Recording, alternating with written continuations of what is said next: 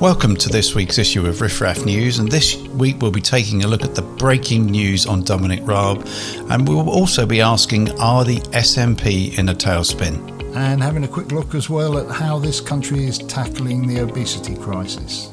Yeah, so I suppose we'd better start with the breaking news that's happening as we're recording this. Dominic Raab has resigned his position as Deputy Prime Minister and at the Ministry of Justice on the basis of a report that's been issued on these, they were bullying allegations, weren't they, from 3 different departments that he's worked at, which Ministry of Justice, the Office of Brexit, exiting the European Union, or DEXU, I think it was called, or a BEXU, or I don't think it's in place anymore, is it? Because that's meant to have been successfully achieved, hasn't it? Oh yes, of course it has. Yeah, yeah. And the Foreign and Commonwealth Office, of course, which he was Foreign Secretary for a while, and it would appear that despite not being very happy about it, that the report, or not being a slam dunk, has been sufficient to suggest to him that his position now is untenable, because Rishi Sunak wasn't prepared yesterday, having received this report, to make a decision one way or the other, was he? He was sitting on it overnight, and it's been put out by different Conservative MPs and cabinet ministers that maybe he was given the opportunity to jump rather than be pushed later in the day. I don't know whether you know the background to these complaints as to what has actually been said. Have you been reading? No, I haven't. Other than there've been quite a number of them. So that did look a little bit suspect when they kept coming out of the woodwork. Yeah, the figures are quite quite astounding, really, in terms of I think there were somewhere in the region of 20 different people involved in terms of bringing complaints forward. Now, whether those are people who've just witnessed these episodes or otherwise, I don't know. And obviously there's people who have been affected quite considerably. I mean, there's a suggestion by Mr. Raab in his resignation letter, which is quite bitter, as you probably would have expected, and he's written a piece for the Telegraph as well, that the unions within the civil service have cobbled this all together and been working in conjunction with one another and have been out to get him, which is a bit, I find it hard to believe that all these people will be working in conjunction to get rid of them across departments as well. It just does seem a little bit paranoid. Yeah, just a wee bit. I mean, the other thing that is called into question here throughout these episodes at 3 separate departments, he was on occasion advised that his behaviour wasn't particularly appropriate in respect of, and he would argue, I think, in respect of process, in the way he was dealing with some of the civil servants that he had to deal with. But it's there's always has been, hasn't there, a certain machismo about people who feel that they're really good at their job and they can get things done and they can achieve things and they will bulldoze. There's almost like I suppose it's like a Trump type thing, that they will. Trump talks about how he would solve the Russia thing overnight if he got it. So it's a similar type thing, that you have to be aggressive and you have to be thrusting and you have to use all your testosterone at any particular level to be able to get things achieved. There's a big part at the beginning of this report where they talk about Dominic Raab's day and how he starts work at early in the morning and doesn't finish until 10 at night. And he works Monday to Thursday. I mean, somebody made the point earlier today that he wasn't around when we were evacuating Kabul. Well, I seem to remember that he was on holiday, wasn't he? Yeah, exactly. And they had some junior civil servant manning the phone. And yeah. But that apparently wouldn't appear to be his normal when he's not off in Magaluf or wherever he was on holiday, he works quite hard during the day.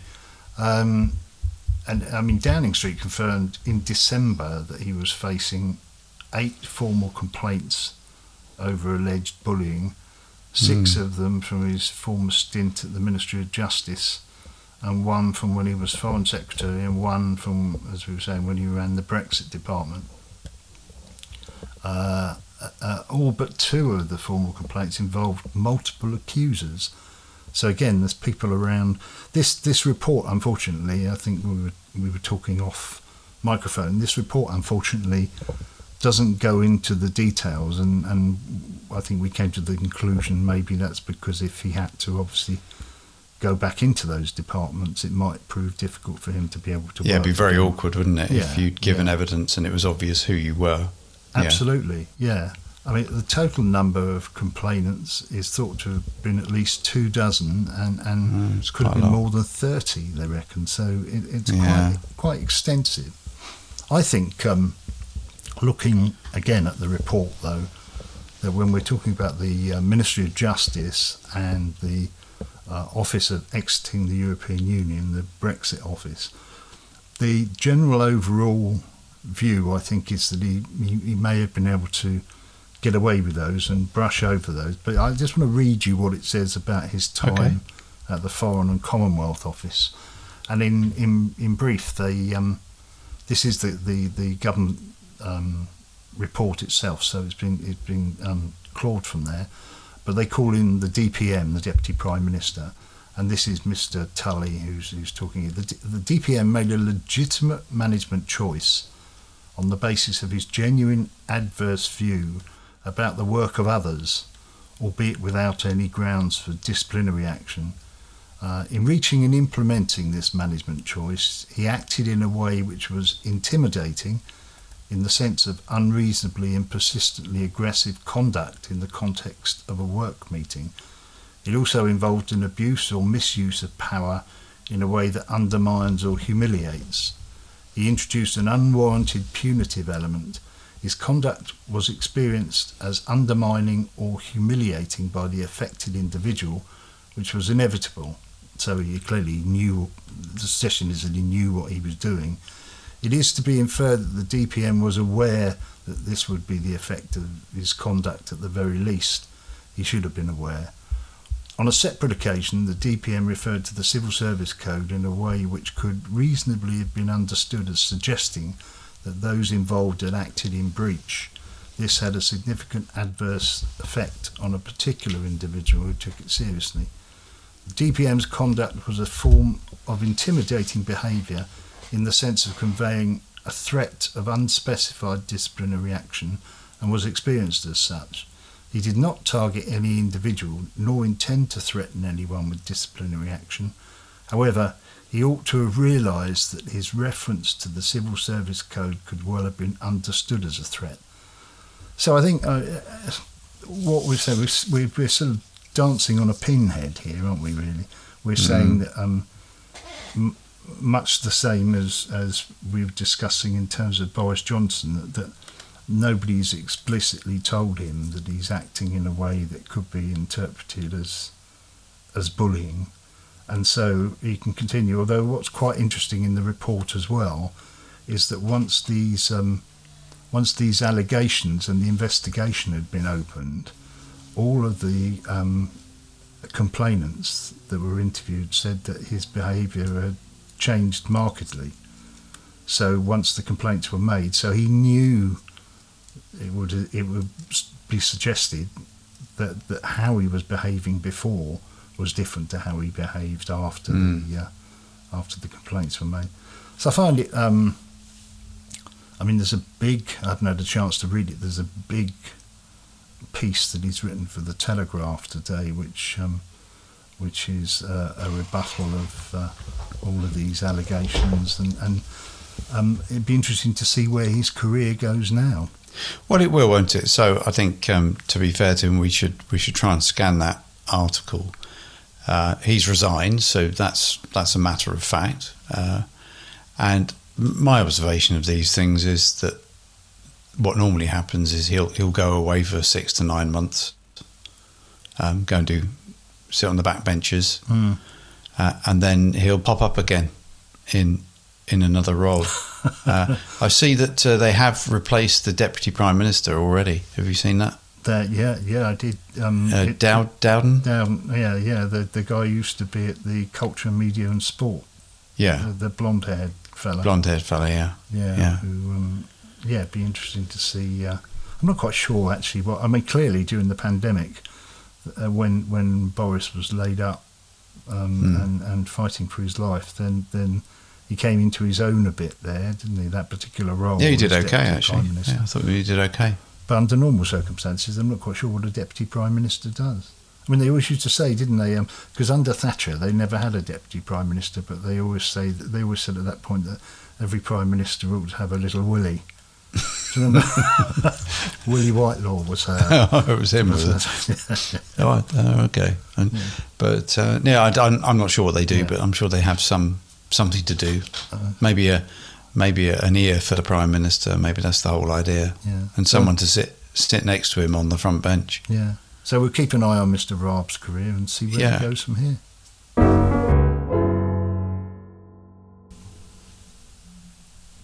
Well, Sean, I've been having a look at the SNP because some very interesting things have been going on recently, and some of it you'll be aware of. But on Wednesday, it was reported that some of the SNP's senior members thought that Nicola Sturgeon only could be arrested following her husband being interviewed by detectives and also the party treasurer being interviewed by detectives. In fact, she's the only SNP official named on the party's accounts, and I have had a look at them, who has not been arrested. So that was quite incredible when I read that. But before getting into the timeline, perhaps it's worth also reflecting when you sort of sit back and think about it.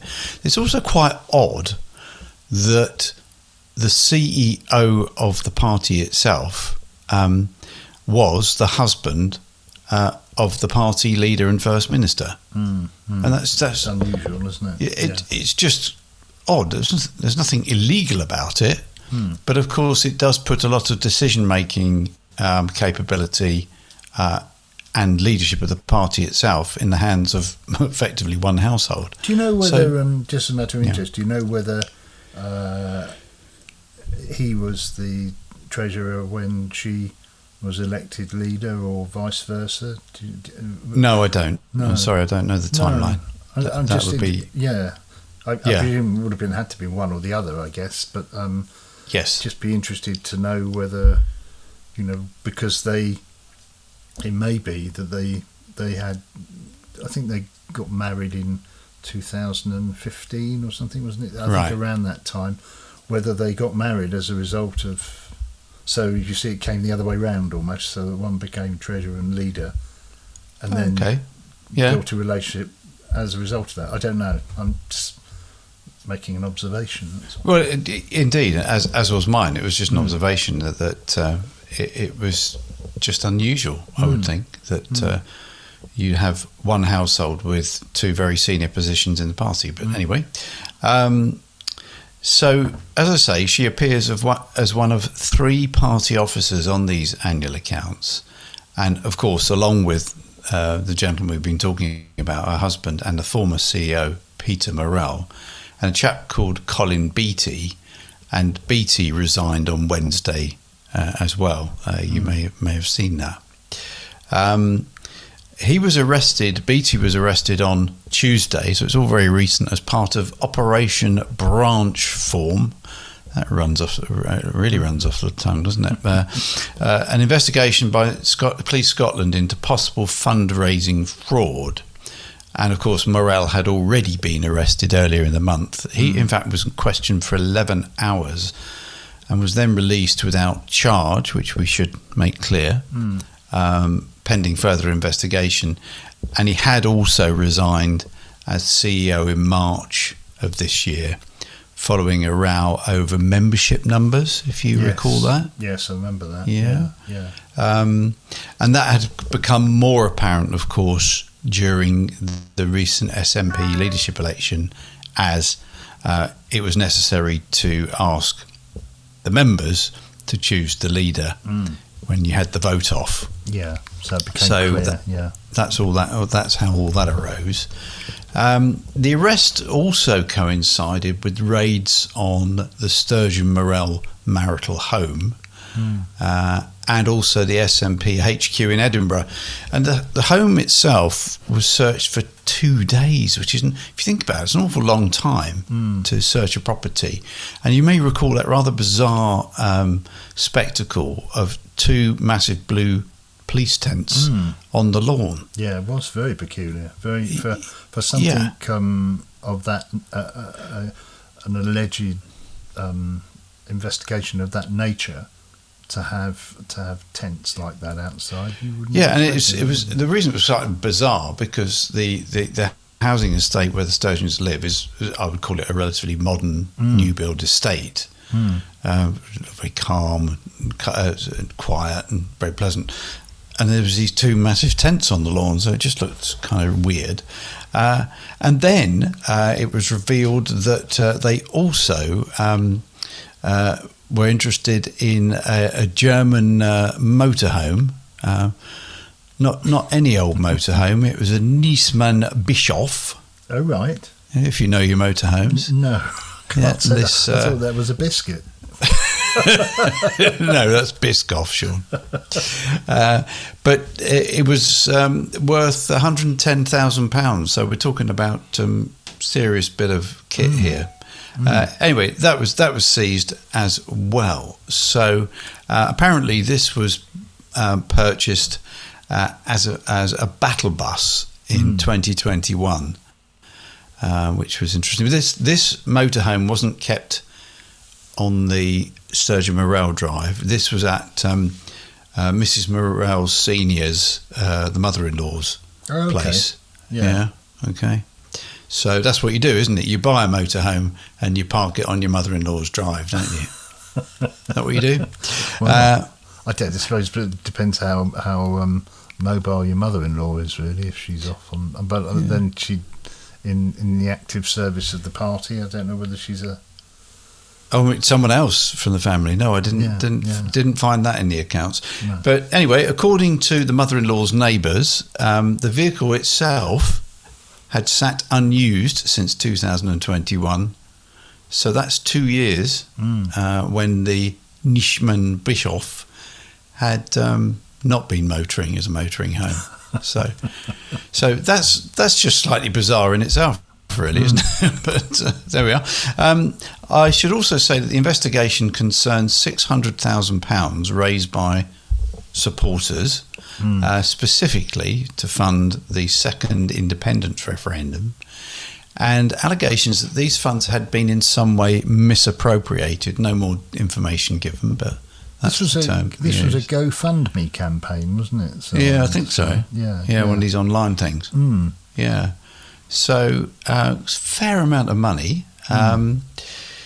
It's been directed by Crown prosecutors, so quite high level, in response to 7 complaints that have been made around July 2021. So no more detail given as well. So that's a bit of a mystery. And then, of course, it emerged that Mr. Morel had lent £107,000, 620 quid actually, interest-free to the SNP. And this is also in the scope of the investigation. So that loan was made in June 2020, but allegedly not declared until August 2022. So there's this sort of movement of funds and an asset and some claims of misappropriation going on, which is all very strange. And only this weekend, actually, Beattie, the former treasurer, they told SNP national executives that the party was having difficulty balancing the books, which read into that what you will. But this was partly due to the loss, which has now emerged, of 30,000 paying members in just over 1 year, which is a lot. I think they had about 100,000. So that's a big chunk of their membership base. Yes, it was 104,000 they had. So they do declare, nevertheless, that they are solvent. And as you would expect, Sean, I've had a look at that. I'll come on to that in a second. And, of course, they've also got a new leader and First Minister, Hamza Yousaf. And I do feel a little bit sorry for him, to be honest. He's sort of been dropped into it, really, with all this going on, isn't he, at the moment? Quite right. I mean, following Nicola Sturgeon is a hard act to follow, whatever your politics, to start with. And then this has come his way like a train. He's now under pressure to suspend the party whip from Mr. Beattie. But he has said, Hamza Yousaf has said, there's no reason to ask Nicola Sturgeon to resign or have her membership suspended, so that's clear. But yeah, he really has inherited an absolute basket of issues, and you know, just another bit of colour. He's only become aware of the motorhome assets since he was appointed party leader. So, pretty senior members of the SNP were not aware of the motorhome. You say, well, did they need to be? Maybe not, but it's just a bit weird.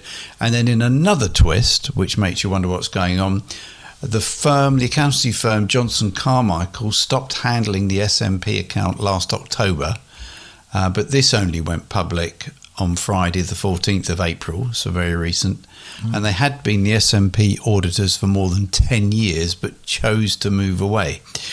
And, you know, taking it outside of this, normally the auditor is, inverted commas, sacked by the company, not the other way around. So that's odd. Now, as I said, I've had a look at the last published accounts, and as far as I can see, they're available up to 31st December 2021. So they're quite dated, and the 2022 ones will become due soon, I guess. Income was 4.5 million, with 2.5 million in membership fees, and that's why that drop of 30% of the members is important, because that's quite a hit if you've lost 30% of that 2.5 million. Do the maths. Yeah. Expenditure that year was about 5 and a bit million. They had a deficit in the year of 750,000, a 1 million surplus the year before. But the largest item being campaign costs of 1.6 million. So there you go. So you can't really glean a lot from 2021 accounts, because obviously they're already they're already 18 months old, aren't they? Yeah. But it does show the importance of the membership base. So I don't know if this has ever happened before in any political party in the UK, but I can't remember these different issues all around financing. No. And obviously these arrests are strange. And I guess you could say, well, why does it matter? I think if you look at the political fallout from this, if you follow the controversy of the gender recognition issue, the what will now be the absence of an independence referendum, Sturgeon's resignation, and all that's going on with the funding and the background investigations, it's obviously likely that the SNP vote will be significantly weakened, and you'd therefore imagine that voters would turn in Labour's direction. So not only could all of this have an impact on Scottish politics, but it could have a significant effect on the general election in 18 months or so.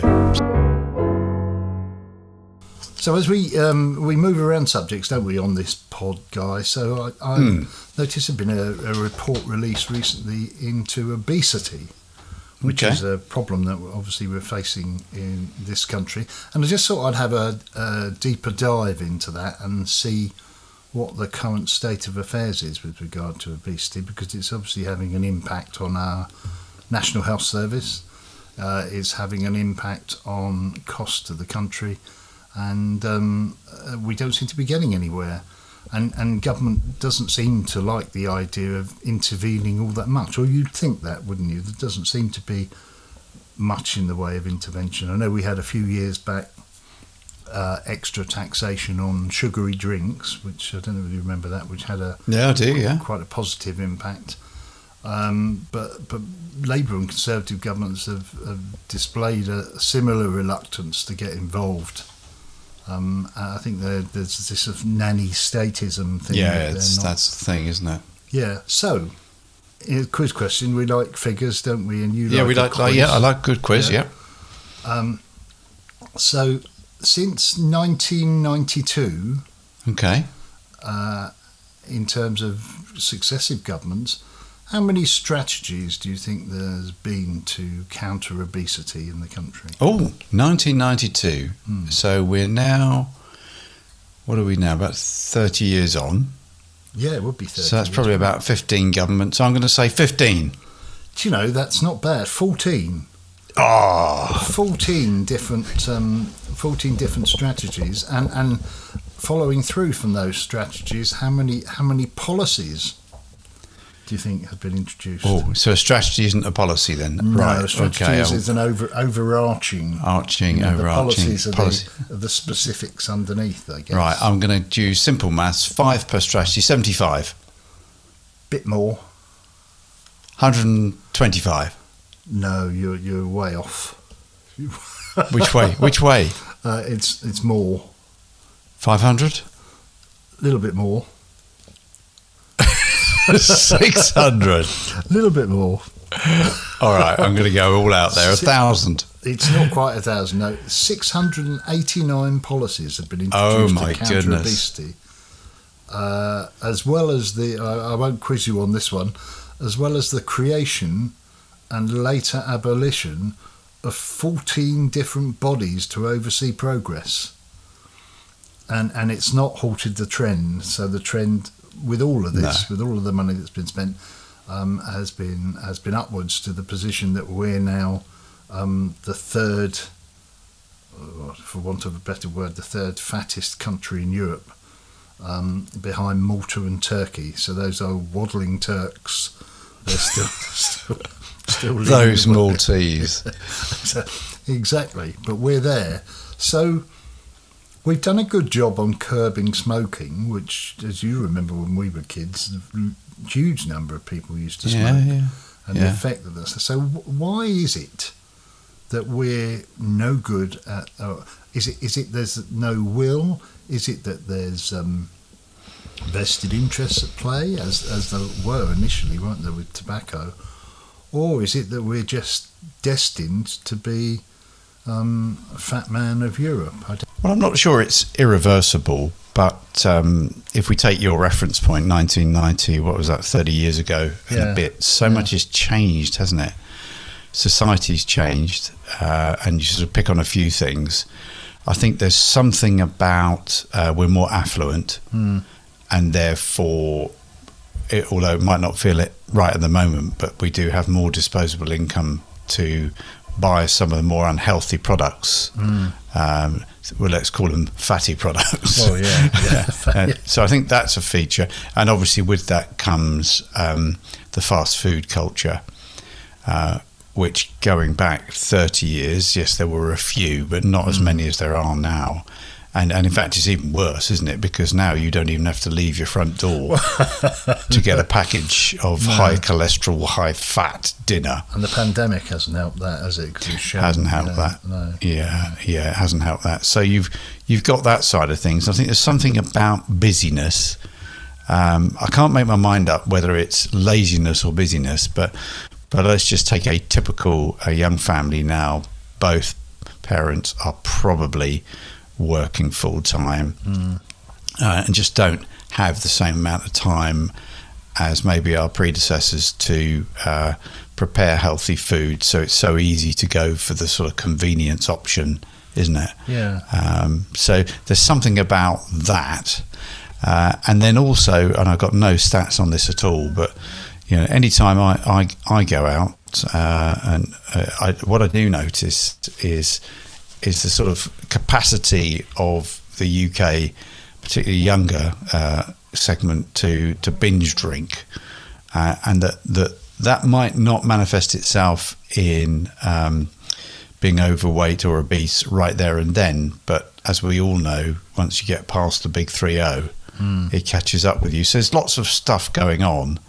And all of that I know would apply to other European countries. You can make the same argument. But for some reason, we seem more susceptible than most. We're good at being fat. Yeah, it's interesting, isn't it? Because there's no reason why, even if we have fast convenience food, why we ought to be in a position why they can't be produced healthily. You know, take for example pizza. You'd think, in theory, that pizza would be one of the healthiest foods on the planet, wouldn't you? Really, because it's basically dough and some cheese on top and some tomato sauce. There's nothing. I mean, the cheese has got fat in it, clearly, but not to the degree where, you know, the Italians have been eating pizza for years and years. And if you go to Italy, as I've no doubt you have been, it's a completely different product, isn't it, that you buy in an Italian cafe to that which you buy from your local supermarket over here and put into the oven. Yeah, it is. Which is quite bizarre. I don't really understand why we manage to pack our convenience foods, because exactly as you say, there's the argument that families are a lot more busy nowadays than they were maybe 30 years ago and have the need for convenience food. So I don't really understand that particular element of it. I don't see why these companies can't try and cut down. I mean, the binge drinking thing. I don't think we used to binge drink, didn't we, in the 90s? Okay, maybe it's rose-tinted glasses, but what I don't remember doing on a let's call it a good night out is you tended to stick to the pints. And it sounded a very male conversation, you know. You tended to stick to the pints, and as a result, well, a glass there's of a wine point for the ladies, as somebody would say. So Al Murray, a fruit-based drink for the ladies. Dear, oh dear. But there came a point where you literally couldn't stomach anymore, literally. Yeah. But what I noticed, I've been on a couple of stag do's with my son and what have you, and what I notice now is the beers come out until about 10ish, and then they go on to the shorts, and then they go on to the shots, and this all goes on until 5 a.m. Now, I'm not saying everyone's like that, but I remember our clubs used to close at 2. Well, absolutely, and you had to have a salad if you wanted to stay in drinking till 2. That's another pod. And a stamp on your finger. Have you had your salad? That's really going to help, isn't it? But at least it was healthy, sure. But so I don't know. There's I've got no evidence for it. No. But you just sort of open your eyes when you're out and think, my God. Yeah, it is a bit. I mean, maybe one last thought is we were discussing earlier the way that the Japanese deal with this. Yes. They apparently, their employers have a duty of care to their employees to keep an eye on the old waistline. Yeah. And when they do their annual appraisals, they sort of get the old tape measure out and find out whether they put on any, and if they have sufficiently, they refer them off to their GP to go on weight management courses. I mean, I've never known. No, that's not true, actually, because you've got the old sumo wrestlers, and they're quite a little bit overweight. But generally speaking, the old Japanese seem to keep their weight and height ratio in order, don't they? Maybe they've got an idea there. I digress, but then think, well, how would that work in practice? Because you can't go manhandling your employee, can you? I was thinking I had to get my waist measured. Unless you're the unless you're in the CBI.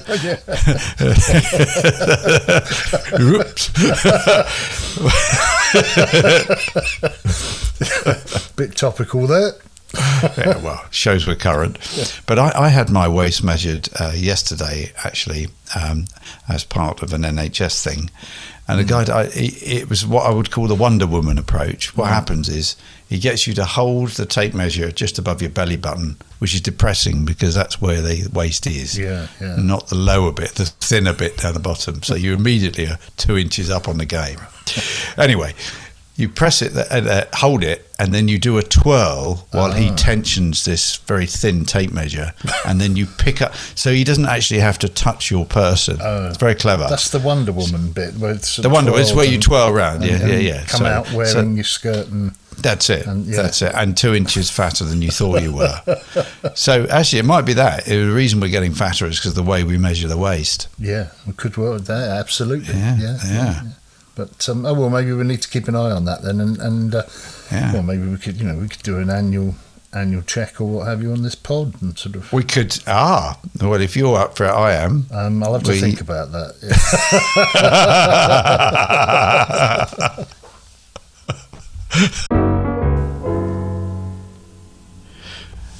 Okay, Sean. So, in case you missed it, you like a bit of yoga, don't you? Oh, I do. Yeah, downward dog and That's upward dog and yeah. Is that it? anything involving dogs. Okay, sun salutations, namaste, and all that stuff. Yeah. Anyway, this is quite incredible. You may have heard of the US management consultancy firm Bain, quite a big firm. They've announced that they're going to be paying recruits to spend a year learning to be yoga instructors. Oh, right. This is this is to help the business? Well, I guess it is. It's a bit odd. So this is only for new recruits from the top-notch business schools who've done postgraduate qualifications, so master's degrees, MBAs, that sort of stuff. Right. But they're prepared to pay them thousands of dollars to hold off from joining work and effectively kill time. Right. So one idea was to say be a yoga instructor. Another one was to head out on safari for the year.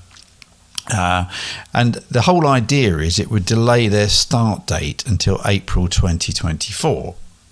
And this is according to the Wall Street journals. So you think, well, why would they do that? And the reason is that the sector, the management consultancy sector, is predicting a bit of a downturn this year as company profits are hit by the cost of borrowing, inflation, reduced demand, all that good stuff. So it's just entirely odd. And so the thinking is if we have to pay a new recruit $20,000 to $30,000 to do something else and not join us, it won't cost us as much as actually having them on the books. And then when we get busy again, they can come back in their normal role. How about that? It's only just struck me, but I suppose it's a bit like professional football clubs taking teenagers on from when they leave school, because they're not going to play in the first team for goodness knows how long, are they? If they play in the first team at all, but it's to avoid other clubs searching out that talent and signing it up before they get the chance. Well, I think that's the gist of it. But so I thought that was quite interesting. Obviously, I asked them for a comment, as I always do. I thought you were going to say you asked them for a job. I wouldn't mind going on safari. No, I said, well, what's going on? They said, well, they thought, Bain said, alternative solutions such as yoga and safaris will stretch candidates. Yeah, okay. Yeah. And help them understand the game better. Oh, well, that sounds good to me. It sounds ideal. I think gap year effectively. But mine's nothing anywhere near as exciting. In case you missed it, section. I was looking at the what's happening in Russia at the moment in terms of their new recruitment campaign. Do you see that? Because they're running short of soldiers to throw into Bakhmut, I suppose, and the Donbass to solve the depleting front line, and they're running a campaign to try and recruit voluntarily another 400,000 men predominantly to go and fight. That's a huge number. It is. It's enormous, isn't it? Yeah. Yeah. I think we were talking earlier when you were mentioning how it compares to the British Army. Our British Army is about 80,000 troops in terms of full time in the service. Yeah. So that alone would be 5 times the size, wouldn't it, of the British Army? Astonishing, isn't it? And about half the size of the Ukrainian army, I think. Yeah.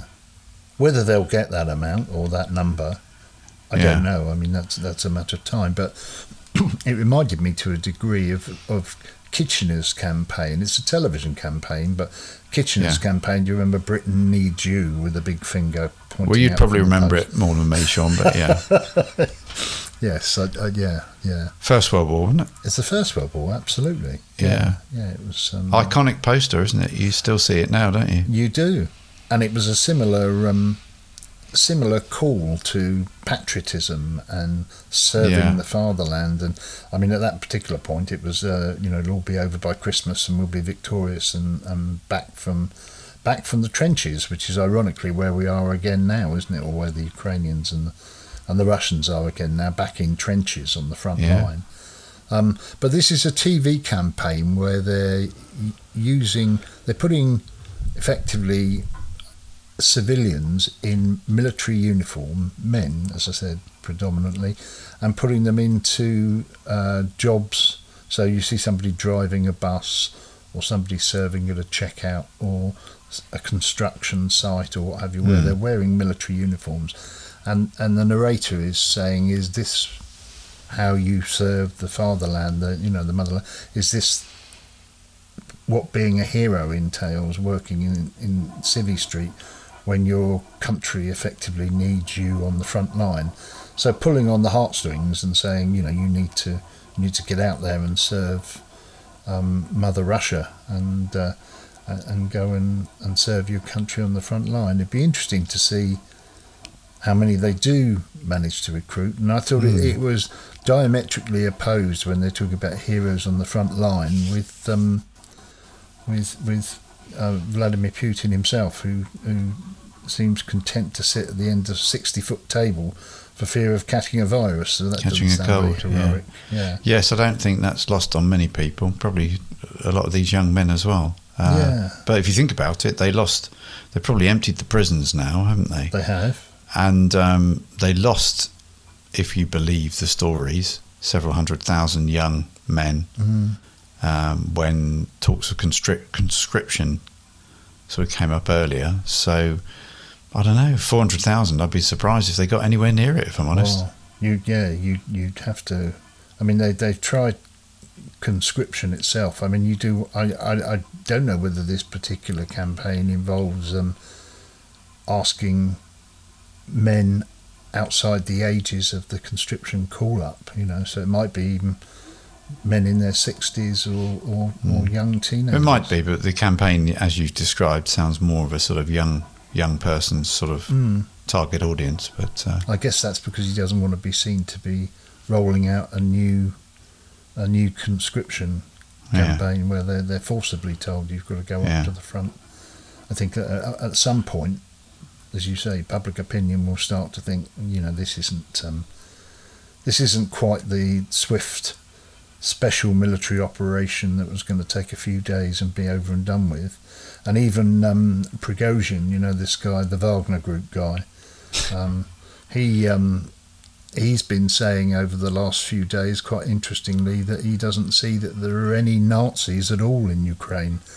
So he's going against what there are minor fissures, if not cracks, opening up in respect of how things are going. I mean, I guess that's probably the case on both sides, but it's quite interesting to see how things are moving forward. But we'll keep our eye on that then. Yeah, keep an eye on it, definitely. See where we go. Well, that's it for this week. We hope you enjoyed Riff Raff News. Please leave some comments on the app or on our Facebook page. And please subscribe, and then episodes will drop automatically into your podcast feed.